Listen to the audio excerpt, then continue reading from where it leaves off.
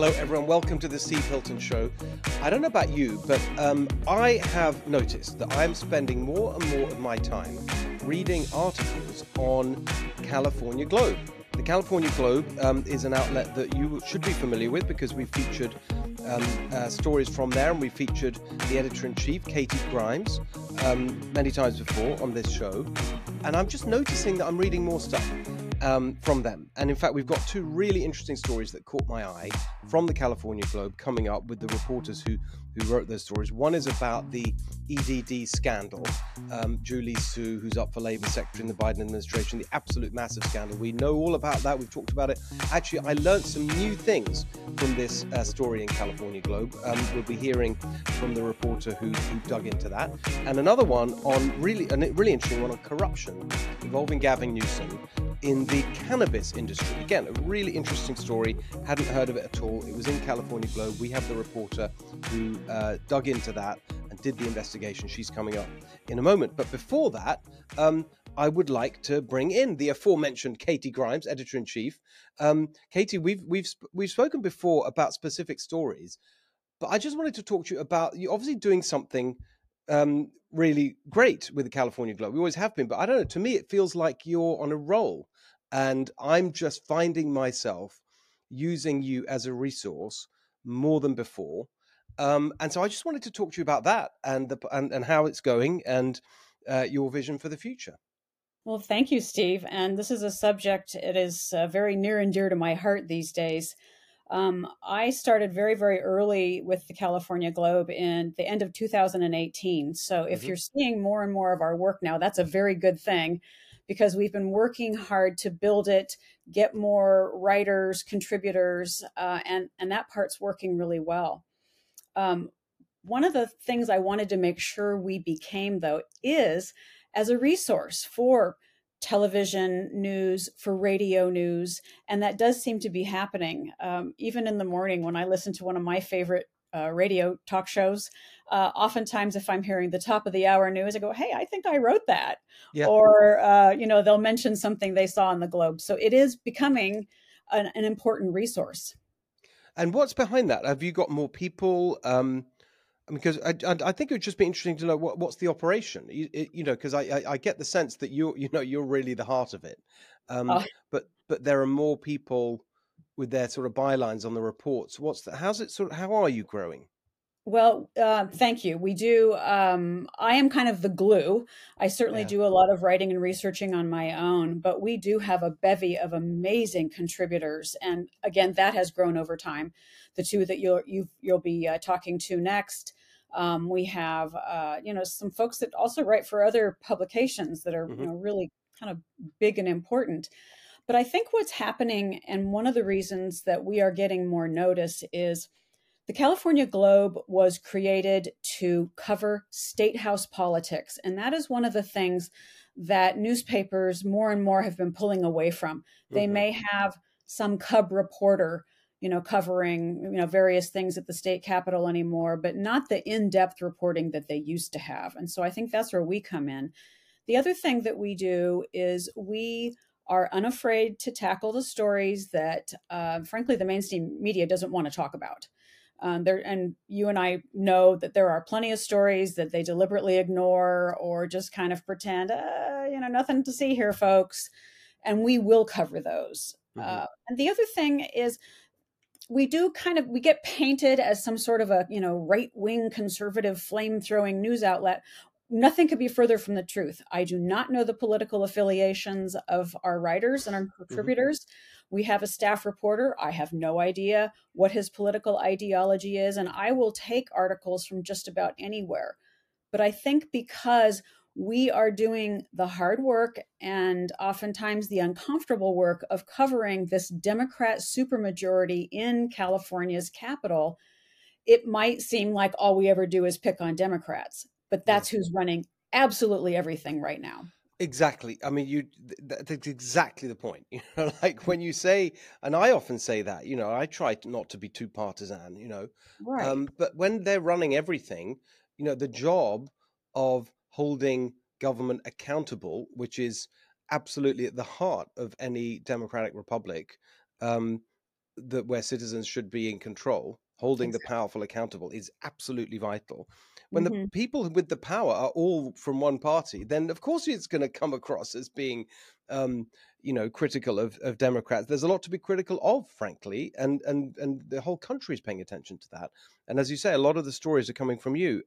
How do you? So are you a like do you get submissions, or do you kind of find a topic that, well, I'm really interested in that, I'm going to put someone on that, or find someone who's been reporting on this topic? What's the sort of process? We do all of that. Hmm. Our contributors will often pitch me an idea, and I think 99 out of 100 times I say, yes, that's awesome. I couldn't get to it myself. Thank you. Right. We also, there are times where I say, this really needs some attention. Do you think you can, cover this to our reporter?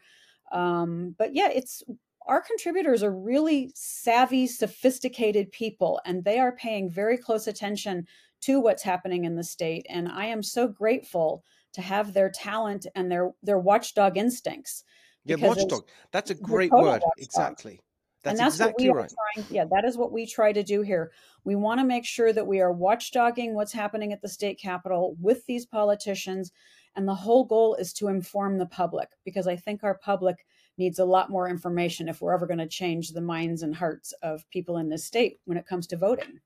Yeah, and have you got I mean, one of the things that is very striking about a lot of the pieces that I read, they're very factual, actually. There's a lot of information. You can learn a lot. They're presented in a very clear way, but there's a lot of really good information. They're fact based. Um, so is that and I'm just sort of thinking, that's a lot of work, and Yes. sort of checking all that is a lot of work. So I just wonder how you think about that in terms of accuracy, because these aren't opinion. I mean, some of them you do have opinion pieces, don't you? But mostly they're Yes. reporting Yes. with very heavy on facts. Absolutely. And actually, I first started my journalism career writing opinion pieces, but I am a stickler for making sure that my opinion is fact based. And so that is what we do. We make sure everything is sourced. And if I do get something that I'm not sure about, where did this come from? If I can't easily find it, I will ask the contributor, "Hey, get me the link to this. We want to make sure our readers, who are very sophisticated as well, can link and learn more." And what are the I mean, what are the themes that you're really seeing in terms of holding this? I love that word, watchdog. I mean, what are the kind of main areas that you're um, finding rich material in? Well, as one of our other contributors is writing about corruption, Uh and huh. our state has become horrifically corrupt. I do believe there's a shadow government running in California, in the NGOs and the Mm-hmm. nonprofits, Mm-hmm. many of which our politicians are creating themselves and benefiting from. And I think that's a huge problem, because we can't hold those nonprofits and NGOs accountable with public records requests. Once the money leaves the state, we don't know what happens to it. So that's a big problem, and we do dig into those as much as we can. Of course, our budget, the state Yeah. budget is just insane. I go back to, gosh, Schwarzenegger's budget was still under $100 billion. Jerry Brown's first budget was under $100 billion. It was $98 billion. But by the Wow. time he left, he was $200 billion. And now we're $330 billion. Yeah. This And is we're falling amazing into, growth. yeah, we're falling into more and more disrepair.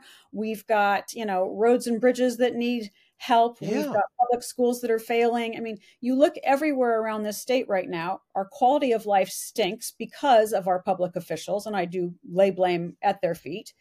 And we've got no accountability, and we've never spent so much money for all this failure. It's an amazing point. And of course, that's right. You look around and you think, well, what's got better?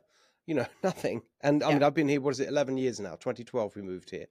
Um, and I just think, well, everything seems to be worse, really, in terms of those basics that you expect to be provided. So the roads, I mean, I was driving around the other day. I literally had this thought. It was I can't remember where it was. Maybe it was LA. I can't remember if it was here. And it suddenly occurred to me, this is so embarrassing. It's just really Yeah. embarrassing. This is one of the world's major cities, and this road is in a state of total disrepair.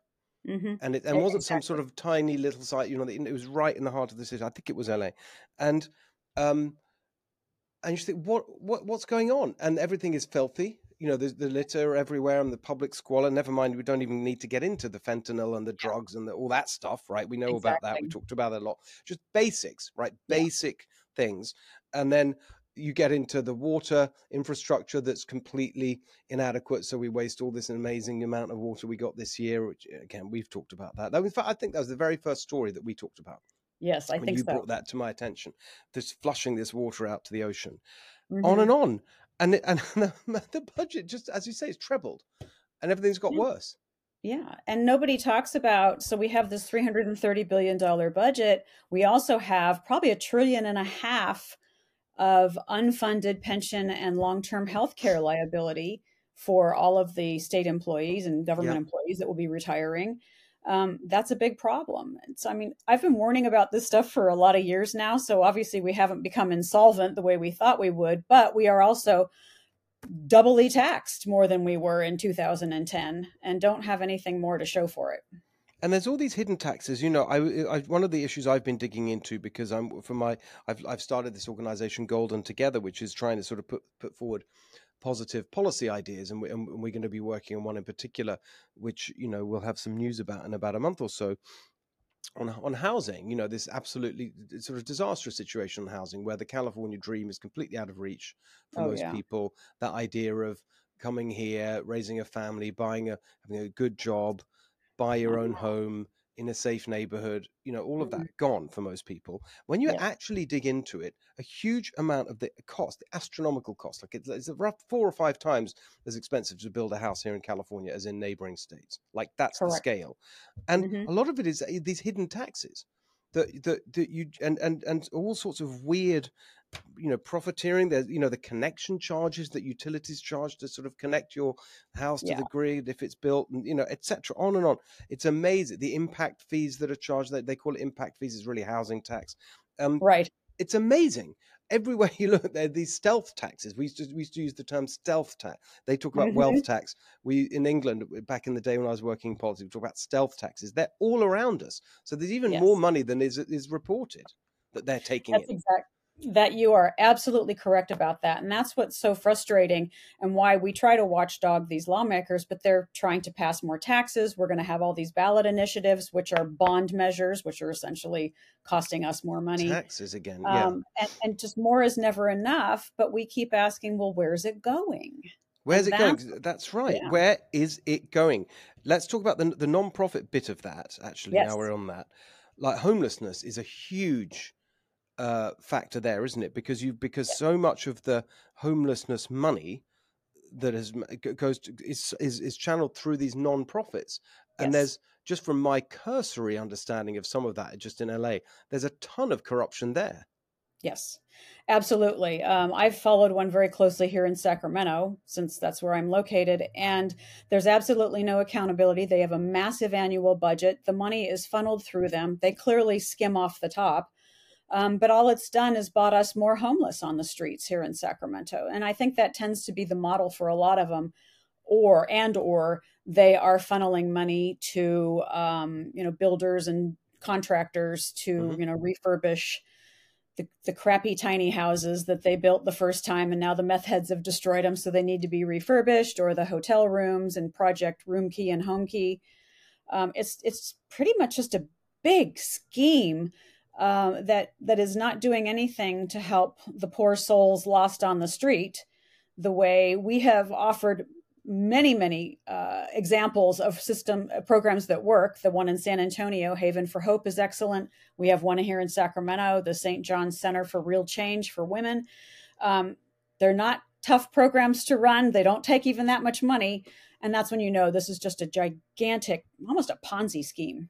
Yeah, I mean, there was the one thing I came across in Los Angeles, in Venice. Actually, we did a little video documentary of it. Was this guy was telling me, who's running one of those kinds of projects that you describe, an effective one, because it's based Hmm. on understanding that for a lot of people living on the streets, even if they didn't start out as addicted to drugs, that is a Right. massive part of the problem for most of them. But, you know, it's certainly within months of being on the streets, they're the target of criminal Hmm. gangs selling them drugs and making them into drug addicts and pushers.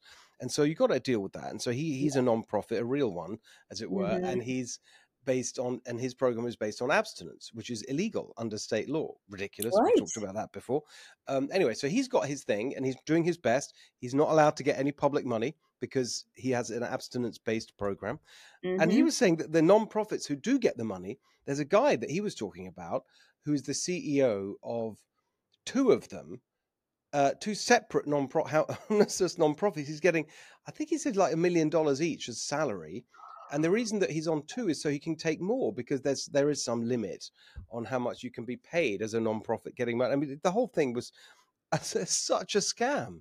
It is. It really is. And we see a lot of that. I mean, some of these nonprofits are so bold now, they'll even put their own bond initiative on a local ballot to try Yeah, to funnel more money to them. that's right. Isn't that the mansion tax in LA? That was what that was.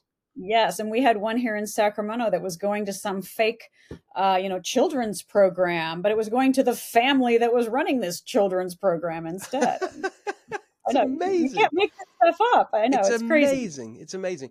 So the thing, I think that overall, let's just sort of look at the big picture with California. It just feels like I mean, the more I dig into individual policy issues, the more you just are amazed that anything happens at all. That we have Yes. any kind of jobs are still here, that businesses are still here, that we're still actually, in many ways, we're sort of, so doing, in some senses pretty well despite all this. The economies are, Hmm. but it's just incredible, and it's all self-inflicted. All these wounds are self-inflicted. None of this is automatic or predictable or something that you can't do anything about. This is all self-inflicted. Which means it is also repairable. Exactly. We just have, unfortunately, I sound very flippant when I say this, but the stupid people are in charge of everything right now. And they're corrupt as well.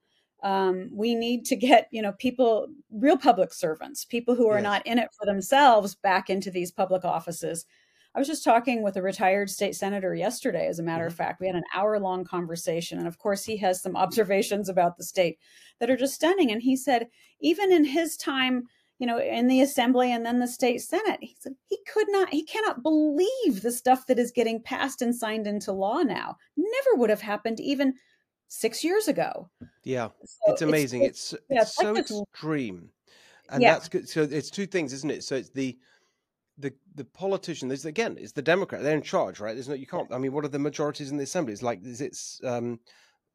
is it? 16, 19, yeah, 19s and 61, I guess, yeah. in the assembly, and is it 32-8 in the state senate? Like Yeah, really and mass. it's So getting like, worse I'm every sorry, election. who else are you going to blame, right? Um, and Exactly. so you've got these mass, but they're completely the prisoner now of their activists and the unions who fund them, Mhm. and the unions have been taken over by the far left activists. So the Yes. unions, that's the sort of like transmission mechanism, isn't it? You got Hmm. the unions fund them, so they do what the unions say, and the unions themselves, or at least the political direction of the unions, have been taken over by these extremists, and so you get this mad stuff. I mean, it's just unbelievable. I mean, the reparation. I know it's not strictly the legislature yet. I mean, it's being discussed, but the reparations report that was Yes. commissioned by the legislature and backed by Newsom. I mean, just that Hmm. that one example, I think, tells is so powerful. It's sort of ridiculous, but um, so revealing, which is the proposal to legalize public urination. And you just think, like, Yeah. what kind of, and it's so mad, and you have to sort of trace it. Well, it's because it's totally ideological. It's, well, Right. criminal justice reform can't have incarceration. Any kind of, any encounter with criminal justice is bad and racist, and therefore, rather than, you know, have sort of safe and clean public spaces, we're going to legalize public urination because it's racist to stop it. I mean, it's just Yes. insane. And that's pretty much what they will tell you. I mean, I hear this garbage in every legislative committee hearing and think, wow, they're just saying stuff out loud that they used to whisper behind the scenes. Yeah, it's just, well, the thing is, as I always say, the hope lies in the fact that more and more people are realizing how Yeah. crazy this is, and more people are fed up with it, Democrats as well as Republicans and independents, and educating people about what's going on is an absolutely fundamental part of the change that we need to see. So that's coming back to California Globe. That's why what you Yes. do is so important. Can we just end by, what can people do to help and support what California Globe does? Read it every day. Hmm. We have no paywall, so people can read it whenever they want, how often they want, and then share it with family, friends, neighbors. Because what I tell people when they ask what we do is I say we work our butts off to report the truth. We just, whether I like it or not, I want you to know what is happening inside our state capitol. And I think it also encourages people then to feel like they want to get involved. I always encourage people to get involved on the local level. Hmm. That's where they can have a real impact. And the good news is, I think we are seeing people fed up. Steve, we saw that with the elections with of parents to school Yeah. boards. I think we're starting to see more and more local involvement with fed up people, which is a good thing. And I think that's why what we're doing and constantly trying to provide all the information they need to get out there and try to fight for some change. Exactly. Well, I highly recommend it. They should also follow you, by the way, on Twitter. I find that's a great source for me. Could you just remind everyone your where people can? Do we still call it Twitter, or is it X now? I don't know. I'm going to call it Twitter. I don't Right. care what they say. Okay. I am Katie Sack Citizen, and that's Katy Sack SAC Citizen CITIZEN on Twitter and on Fantastic. Facebook. But I get more attention on Twitter these days. All right. Well, listen. Thank you so much for what you do. Thank you for being with us today. And as I mentioned, two fantastic stories from California Globe coming up right now. In the meantime, thank you, Katie. See you soon. Thank you, Steve. All right. So the first of the stories that we've been talking about, this is one that focuses, as I mentioned at the top of the show, on EDD, the fraud, the massive fraud we saw in the employment.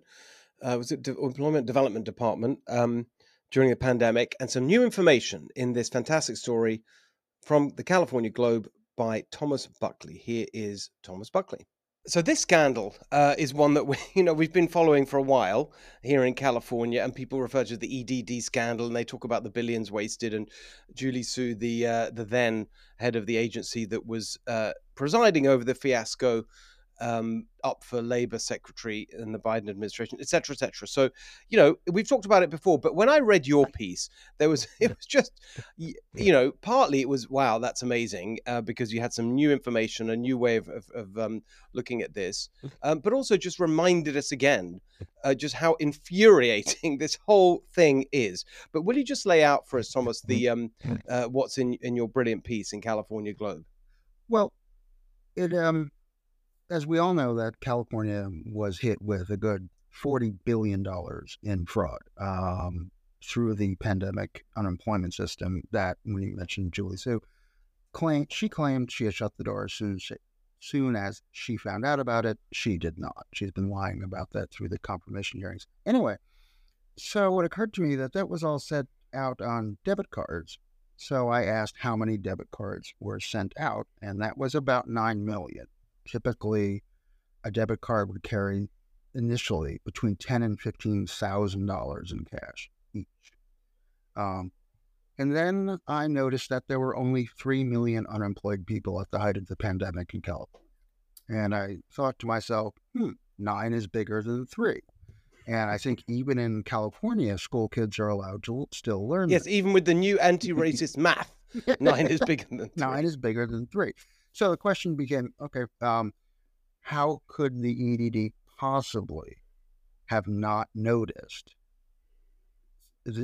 They were generating the unemployment numbers, 3 million. They sent out 9 million cards. It's one of those things that you just think about, and it's almost the epitome of government incompetence. And the EDD is the epitome of the parody of the pinnacle of the apex of government incompetence. And I think the 9 is bigger than 3 just shows how incredibly awful the system was managed, and how obviously incredibly easy it was to steal from. So they send out these. So that's just to be, in case people aren't clear. This is how we got these astronomical sums wasted. It was actually not checks that were sent out. Yep. It was these debit cards. They were chipless debit cards. Right. That when you got them in the mail, all you had to do was set up your PIN. You didn't have to identify yourself at all. And so, in other words, like there was the rapper Nuke Bizzle, who actually Yes. got arrested for rapping about and posting on YouTube, which, by the way, that song was up for months before the EDD noticed that he was teaching people how to rip off the EDD. Right. He had 95 cards total, some mailed to various addresses in California, some even mailed to his home in Tennessee, which is another tip-off that you don't mail them out of state. And on those 95 cards, it was $1.2 million in cash. So one person. One person. One person, 95 cards, $1.2 million. Okay. So let's just take that. So to understand how this was working. So what was the mechanism? Do you apply for these cards, or does it automatically get sent out to everyone on their list who's unemployed? Well, you had to go through the unemployment application process. Uh-huh. That, however, in California had exactly zero identity security systems. It did not check who you were. That's why, someone registered as Dianne Feinstein got a card. Someone registered as Ooply Doo, or people were just like typing their random numbers and words into Social Security fields and name fields, and they were getting sent cards. What you would do is pick an address near you, and it's not your own, and just have, or it could be your own, and just have card after card after card after card sent.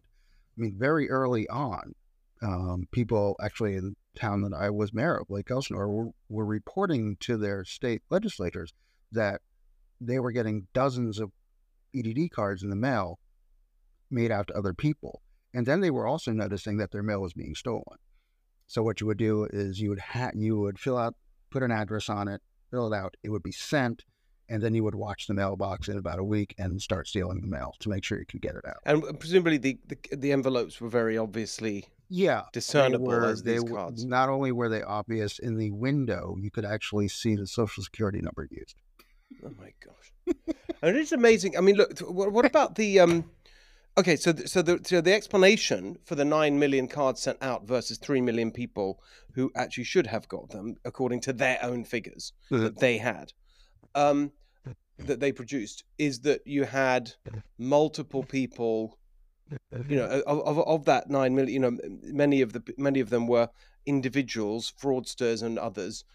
Well, they're all fraudsters because they're doing fraud, but like some of them may have been professional criminals, as it were, and some just people looking out for some extra cash, generating multiple applications. Oh yeah, there were addresses, and it's another thing that the EDD did not notice. If you get 573 applications for unemployment from one specific address, you probably should think to yourself, maybe that's not maybe there aren't 573 people living at 123 Main Street. But they just kept mailing them. It's amazing. It's truly amazing. And also, they were mailing them out of state, and they were mailing them to other countries. To other countries? Yeah. The vast majority of the fraud, there were local people taking advantage of it, prisoners in California, and actually prisoners all around the country were using the same system. Prisoners? So the address was a jail? No, the prisoner would actually have someone on the outside. On the outside, okay. But since they were a person with a Social Security number, they could get, so they kept, or you could buy a Social Security on the dark number on the dark web for about $4 if you buy like 100. I mean, look, so things like that. I think actually that's a really helpful thing you just said, because we could draw a line. So we, in our modern world, there is fraud. There's sophisticated fraud. There's ransomware. There's all sorts of things that go on. There's the dark web. I don't know too much about it, but there's kind of, and the authorities try and chase all that stuff down to the best of their ability. We hope, etc., etc. And so you're always going to have a bit of that, and you try and clamp down on it. But what's so stunning about this is the absolutely kind of brazen fraud here, which just, it's so obvious that it's fraud. Like as you just said, there's hundreds of cards in one address, out of state, out of America. Like, that's not some brilliant mastermind international crime syndicate.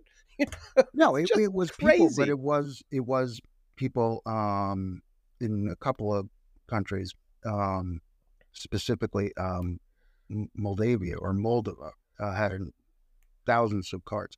Right, but And you all also this had stuff people. should have been. It's so crazy that it wasn't detected. And And the funny thing is that, as Sue has claimed, she shut it down as soon as she learned about it. Well, uh-huh. That's absolutely a lie. Within about 3 weeks of Yeah. the opening, you can give people, those first 3 weeks, everything was panicked, everything was weird. They Hmm. they decided to get money out because the government shut down the economy. But within about 3 weeks, the EDD and Sue's office was getting calls from security experts. Now, these were 3 weeks. within about 3 weeks. She Hmm. started getting calls saying there's a huge problem. Within about 5 weeks, legislators were telling them that we're getting calls from people who are getting hundreds of debit cards in the mail. What do we do with them? They were literally had to walk them over to the office of EDD, and the security guard wouldn't open the door for them. Which could you just be, because I just think it's always. Do you remember who was doing that? Which legislators? Let's see. There was Jim Patterson who was Oh yeah, getting them. Yeah, that was. You may want I to. know him. We've Oh, had him on Jim the show. Patterson knows very, very, very. And there was a state senator off the top of my head. I can't remember. Yeah, so The- these were real.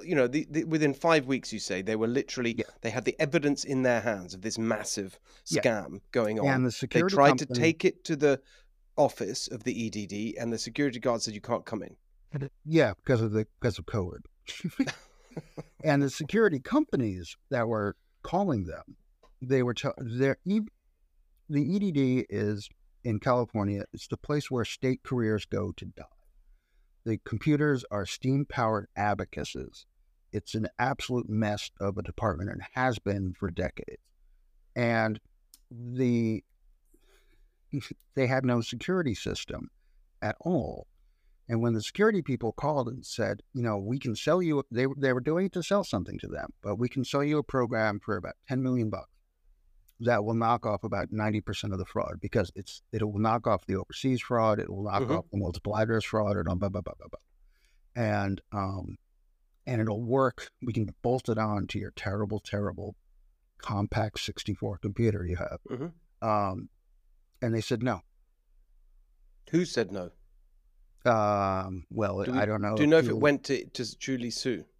She was made I have been told that she was specifically, personally made aware of the issue far before she cut it off.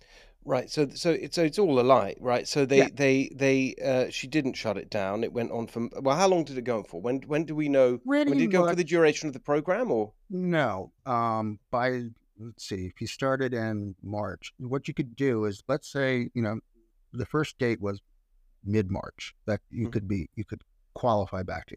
So if you applied for unemployment in June, what you would do is certify, as they say, all the weeks back to the beginning. So you would get back pay. And you were allowed to do that until September. And it's in September and October that they started to pay attention. And I think it was in November when they first brought on a security company who really didn't start working until January. So the big, giant, massive fraud was pretty much March, 7 months, give or take, and they knew within a few weeks. Amazing. And that fraud, because of that, the EDD still owes the federal government about $18 billion. They're technically insolvent. They will keep borrowing it. Businesses in California are paying an extra tax to pay the debt down. And the state government under Gavin Newsom clearly, specifically, intentionally decided, unlike 48 other states, not to repay the debt and just let the tax take it over.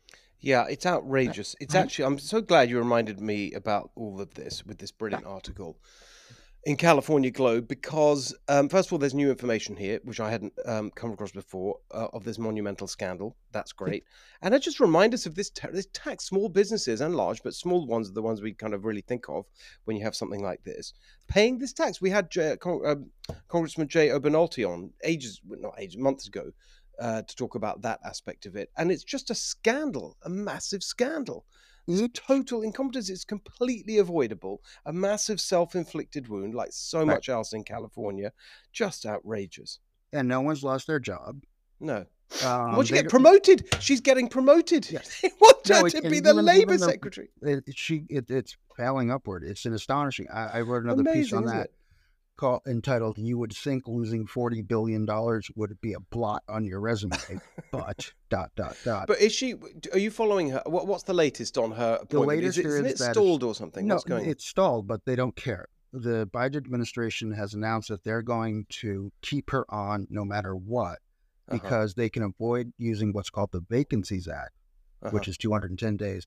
But in the Labor Department, there's a different statute that basically says as long as he doesn't appoint or nominate someone else, she can keep the job forever, even though she can't get through the Senate. So she's So just this going is again, to this is outrageous too. So she's going to be She's just going to there, be.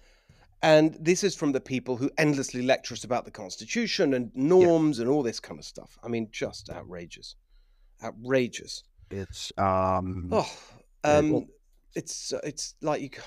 I don't know. It's exhausting just keeping up with this. But we've got to, because we've got to hold these people accountable.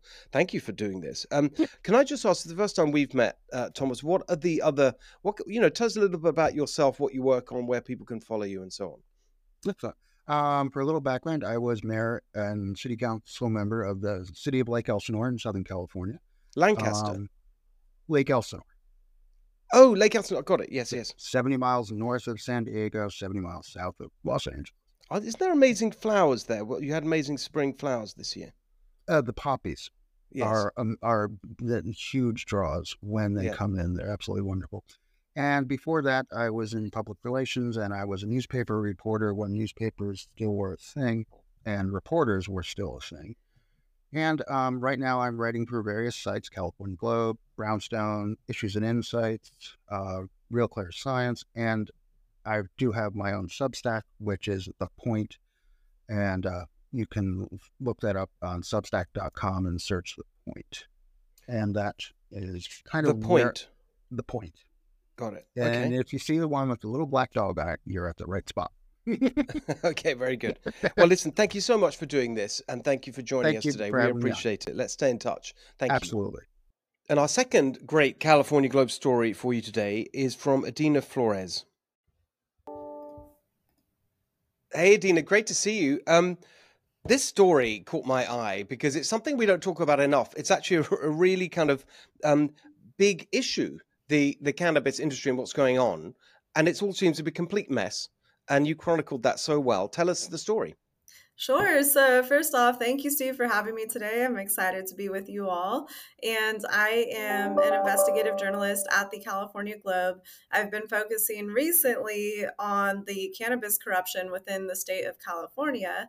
It seems that the same campaign donors to Governor Newsom's election campaigns are also getting special privileges within the cannabis industry and essentially having a monopoly. So how does that work? Just go into the details of what they get, what they're paying and what they're getting, because the whole story of this cannabis thing was we're going to legalize this. It's going to be a great new industry. It's going to help people who've been historically victims of policy when it comes to cannabis, people who've been in jail, small, Black community-owned businesses. That was the story, right? And it's going to be safer and better, and it's going to generate tax revenue. It's all going to be great.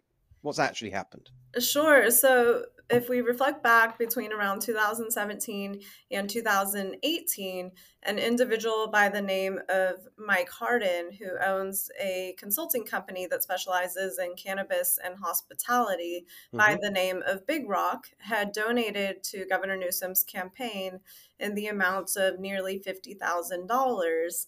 And currently, Big Rock houses some major names in their portfolio, including CannaCraft, who is majorly represented within the Bay Area in California. And other brands include those such as Plump Jack, which is actually Governor Newsom's brand. Yes. And so within the Big Rock portfolio, they have essentially, donated to the election and then been allowed to have their products passed at the state level and then to operate in a way that is not afforded to the typical farmer. And what are the special privileges that they got? So, for example, recently I've actually had several individuals in the area bring this to my attention. While we were supposedly in a drought over the past few years, there are photographs of water being siphoned out of our local hydrants in a Petaluma Creamery truck, and Hmm. that water is then being transported up to the location of Sonoma Hill Farms. Sonoma Hill is the dispensary that is also in part owned by Mr. Hardin. Hmm. And therefore, if we're in a drought, A, we can't be taking water out of our hydrants. That's completely illegal. And all of us were told, to turn off our water. So there seems to be some hiccups there. Hmm. It's Yes, sir. just what is the state of this industry? I mean, you've got this. Has any of the have any of the promises that were made been fulfilled, in terms of a thriving industry that was going to be, well regulated and generate tax revenue and so on? I mean, I just hear all these. I mean, your story was the first I've seen of this corruption, which is, sadly typical in lots of areas. But also just that what is going on with this industry? Is it delivering? Not at all. In my humble opinion, not at all. The products, as far as effectiveness, don't seem to meet the regulation standards. And of course, Hmm. Governor Newsom's lobbyists are controlling the testing and then controlling compliance and everything in between. And to reflect back on Mr. Hardin, he's actually the principal to, or the founder and partner to Artist Ventures, which is a venture capital company. And that Hmm. was his project prior to Big Rock. And so in that situation, he actually was in trouble with the Securities Exchange Commission, in Hmm. which he was not supposed to operate for some time. And then magically, that notice vanished. And once again, he was in business. And Artist is a big name. They were actually early investor in YouTube, which went on to be bought by Google for 1.65 billion. Yeah, I mean, it's also it seems really shady. What's going on here? Shady to say the least. They also, Big Rock Houses within their portfolio, a company by the name of Garden Society that is Hmm. very tied to Sonoma County. And the founder of that company is Miss Erin Gore. She is the sister in law to Sonoma County Supervisor James Gore. And there's so many moving parts and people, but essentially, James Gore, his wife, Yeah. Elizabeth Gore, she is the former vice president of global partnerships to the United Nations Foundation. She co founded the California Partners Project with Governor Newsom's wife. And so they're all working hand in hand and seem to get their products approved and their dispensaries approved to open because of their ties to local government or state government. Amazing. How did you get all this information? Long story short, I am actually the former executive assistant to the board and superintendent for Santa Rosa City Schools, Hmm. and I was illegally forced out as a protected whistleblower. So I started speaking up because my school trustees actually serve within the capacity of the county as well for their day jobs. And so Hmm. I started to do an audit of the county's financials, and I became the go-to person for every sector of corruption. Therefore, I've had the farmers reach out to me, teachers reach out to me, and everyone from there. Wait, so just in Sonoma County or Santa Rosa? I mean, wherever you've really been doing your digging? Primarily within Sonoma County. I'm now a resident of Solano County. My fiance is a native to Vallejo, California. So we're focusing on our efforts there currently, but I've connected with individuals across the state with a heavy focus in Sonoma County. It's so great. So basically, you've become an investigative journalist. That's your career now. Yes, I mean, career once I can make a living off of it, but in the meantime, definitely, definitely a community activist. And my primary focus, because I have so many different projects, is I've been looking at are statements of economic interest. Every local body and designated filer at the state level must disclose their income, their investments, and what have you. And so I've been analyzing the contracts going to the cities, counties, and state for approval and seeing where the conflicts of interest lie, and then therefore reporting those to the Fair Political Practices Commission. And I currently have a few cases open, primarily tied to cannabis. That is incredibly interesting. And do you? So you're doing this digging, and oh, by the way, just as for people who are not familiar with this, so the statement of economic interests, that's for every elected official or a certain level of government, or how, just remind us what you said there. Sure. So for every elected official, and then every government agency must establish a conflict of interest code in which they outline their designated filers. So certain high level positions must disclose their assets. And this does become an issue because, for example, with my school board, one of our trustees was approving contracts that for a nonprofit in which she was paying herself. And so as much as we'd love to pay ourselves with the public's tax dollars, that is a huge conflict. Of course it is. So when you say trustee, you mean a school board member? Yes, correct. Yeah. And in these statements of economic interests, so I understand every elected official, that's kind of clear. What about when you say government agencies? Presumably that's not every employee. Is that the senior management? How does that? Because these are bureaucrats and they're appointed, right? So how does that operate? Do just the CEOs of these agencies have to do it, or what? So anyone that plays a key role in government decision making, and those positions are outlined in the Conflict of Interest Code. Per the California Public Records Act, you can request this information from any agency for a copy of the Conflict of Interest Code. It will itemize who's required to file. And for example, in Sonoma County, once I started digging, it was apparent that, oh my gosh, over half of the required filers did not file for several years at all. There was an article published about this matter, and of course the media had my name all over the publication, but refuses to interview me because they're Newsom's lobbyist. This is incredibly interesting. I mean, I'm so glad we're speaking, because this is a huge area that I've just been obsessed with for years, right? Back in the day, and what your story is actually, there's something very deep and important about it that it's revealing, right? So we, back in the day, years ago, when I worked in the UK government, I had a whole thing about transparency, right? If you publish the data about everything from contracts to employees and all the kinds of things you're talking about, right? As well as government spending and who it went to and etc. If you publish all the information in a transparent manner, then we had this phrase that we use, which is like, well, all you have to do is publish the information, and then the society will do the work, because you'll have this, what we called armchair auditors, just as a nice phrase, citizens would go through all this stuff and keep an eye on, making sure that propriety was observed and ethics and so on, and corruption was rooted out. Of course, that's just rubbish. It's not true, because most people don't have time or the inclination to plow through all this or to find it. Plus, these government agencies usually make it incredibly difficult. The websites are clunky and terrible. You can't get the data, So this is an area I've spent a lot of time on. And what you're doing is actually what needs to happen. But it's real work. It's journalistic work. It's investigative work. A citizen just can't. But you're saying you're doing it. You're trying to get paid for reporting it, and I guess in some cases you are.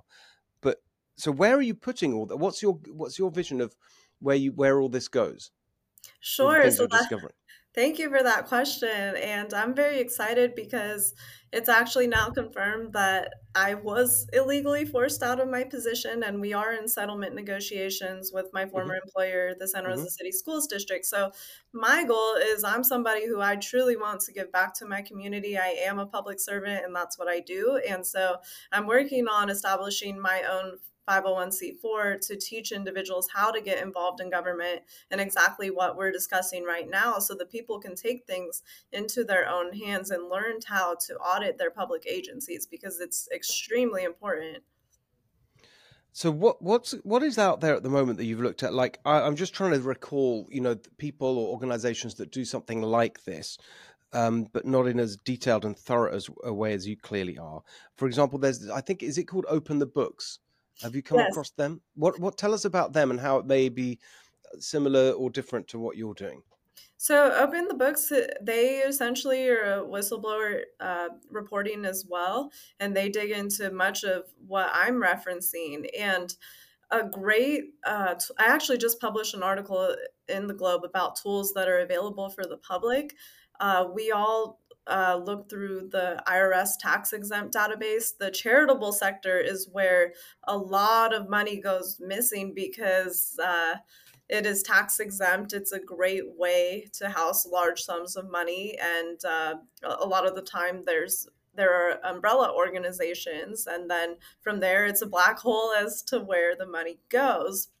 So every nonprofit essentially must file certain forms, such as a 990 with the IRS. So their tax exempt organization search is a wonderful tool to be able to view their financials, their elected or appointed officers, and what have you.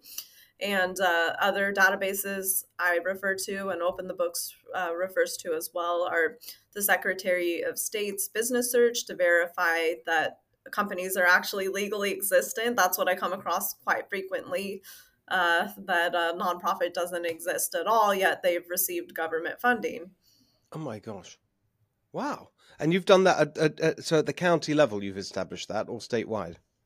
Yes, it's a bit ridiculous. I believe the NAACP is a great example of a charity to refer to. They actually hold in one of their legal defense funds around $36 million in assets, and you can actually buy stock in that fund. And so when we talk about something being charitable, if you can buy stock, nonprofits are being provided direction by the corporations that are funding them, and that is a tremendous conflict of interest because at that point in time, it is not about the people being represented; it's about corporate profit. It's amazing. I mean, it's staggering actually because there's so much, and what the reason this people get away with this is because there aren't enough people like you who actually take the time to dig into this stuff. And who's got the time, who's got the energy? It's really important. Can I go back to, so is Open the Books an organization? Is it a California based organization or a national one? I've got a sense we've talked to them before. Are they national? You know, I haven't spoken too frequently to Open the Books. I'd have to do some further digging before I speak to it, but I would definitely recommend their resources. I've referred to them myself as well. Yeah, but I mean, it doesn't sound to me like they get into the granular local level like the way you are, because that's incredibly hard work. What are you? So, what are your plans for this? What are you going to be? What can we expect from you in the future? So I've had quite a few citizens of the public ask me if I can become an attorney. So if I get this settlement, I would like to. I would love to be able to represent individuals that have come to me for help because I give all the guidance I can, but unless I pass the bar, I'm a bit limited in what I'm able to do. And in terms of this kind of transparency work and investigative reporting, are you going to keep that up? Absolutely. As you said, nobody has the time. My fiance is a bit overwhelmed because quite a bit of my free time goes to these endeavors. But we did just get a brand new puppy, so that's been a relief for at least a brief moment. Very good. And California, where can people follow your work and what you're doing? Sure. So I am on Instagram, civil_rights 707, and also on Twitter, same handle, that's civil_rights 707. Fantastic. I'm so pleased to have met you. And I really, really appreciate what you're doing. It's incredibly important. I mean, this is, we talk about, holding government account, all this language, people are holding government accountable and citizens, whatever. But this is what it's really about. It's actually, this is the work that's needed. Yes, absolutely. And I know I'm not alone in these efforts. I've had the blessing of connecting with several people across the board who just want to bring transparency to government.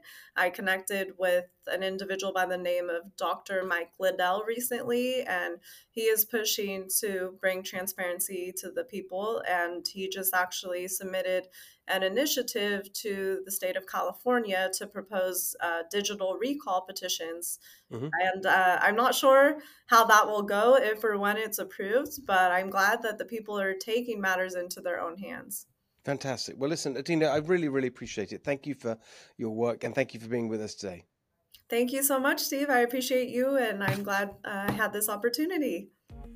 All right. Hope you enjoyed this show. For more great conversations like that, make sure you follow us on Apple, Spotify, YouTube, wherever you get your podcast. Follow us on Twitter. Tell your friends all about the show. Join the movement. Go to goldentogether.com and help us save California. And we'll see you back here soon for the next episode of The Steve Hilton Show.